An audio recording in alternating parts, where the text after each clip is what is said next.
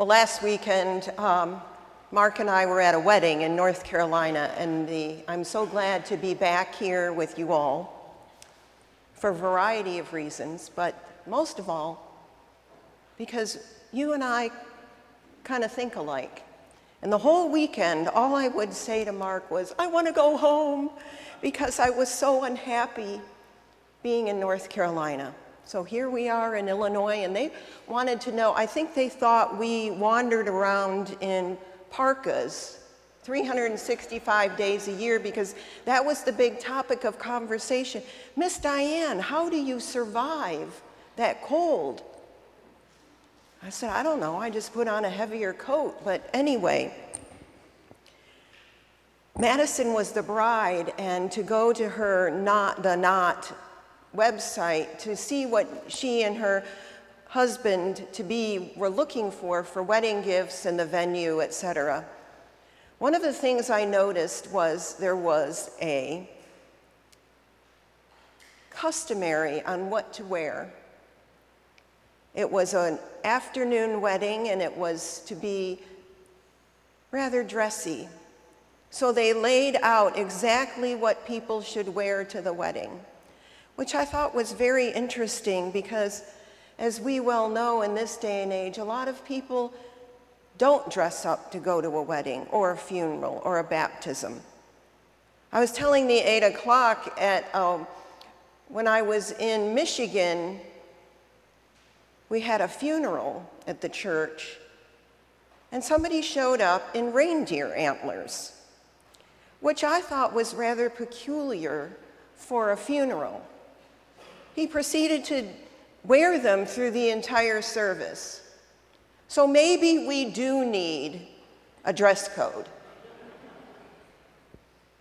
Thankfully, none of you have ever worn antlers or reindeer antlers here. I guess there's always a first. I'm looking out at a few people that I think are probably likely suspects.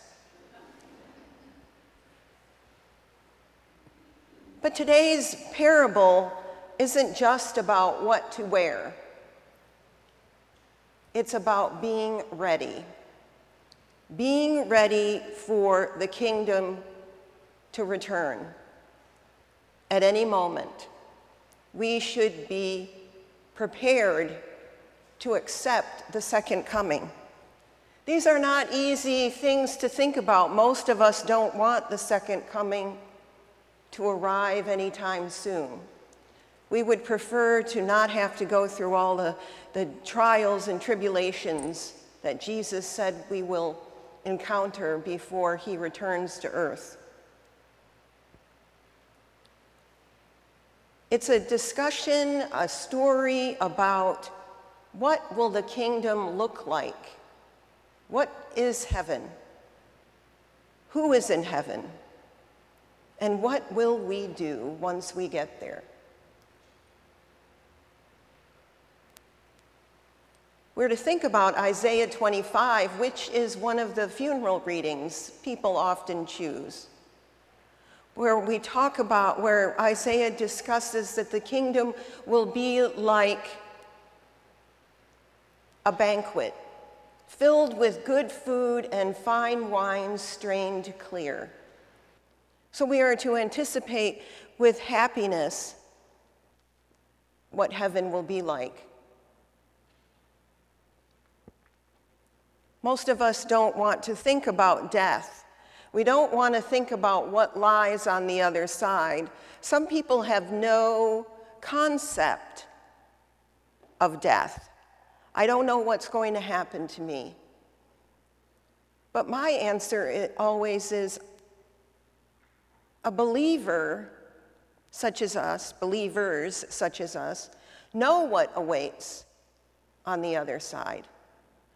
We know that we will be in a banquet. We will be at a non-ending party, I say. So if we're to be at an unending party, eating and drinking as much as we want, without having to worry about fitting into our wedding garment on the way home, What does that tell us of how we're supposed to live our lives today, here? Yes, of course, Jesus is talking about being ready, but he's also talking about what is our demeanor? What face do we want to put forward to the world? Do we want to be the grump at the punch bowl that no one wants to talk to? Because, frankly, we're just a downer. Or do we want to be the kind of person who sees good in the world? And I'm not talking about a Pollyanna type of lifestyle. I'm talking about the type of lifestyle that sees good and bad, but chooses to focus on the good, which is what the king couldn't get past. He only could see the people that didn't want to show up rather than the people who did. And when they did show up, he pointed to the one person in the room that wasn't dressed appropriately and threw them out. I don't want to live that way. I don't want to be the one who is picking constantly at people. And I think most of us don't want that for ourselves. We want to be seen as a positive force in the world. It has become known as positivity.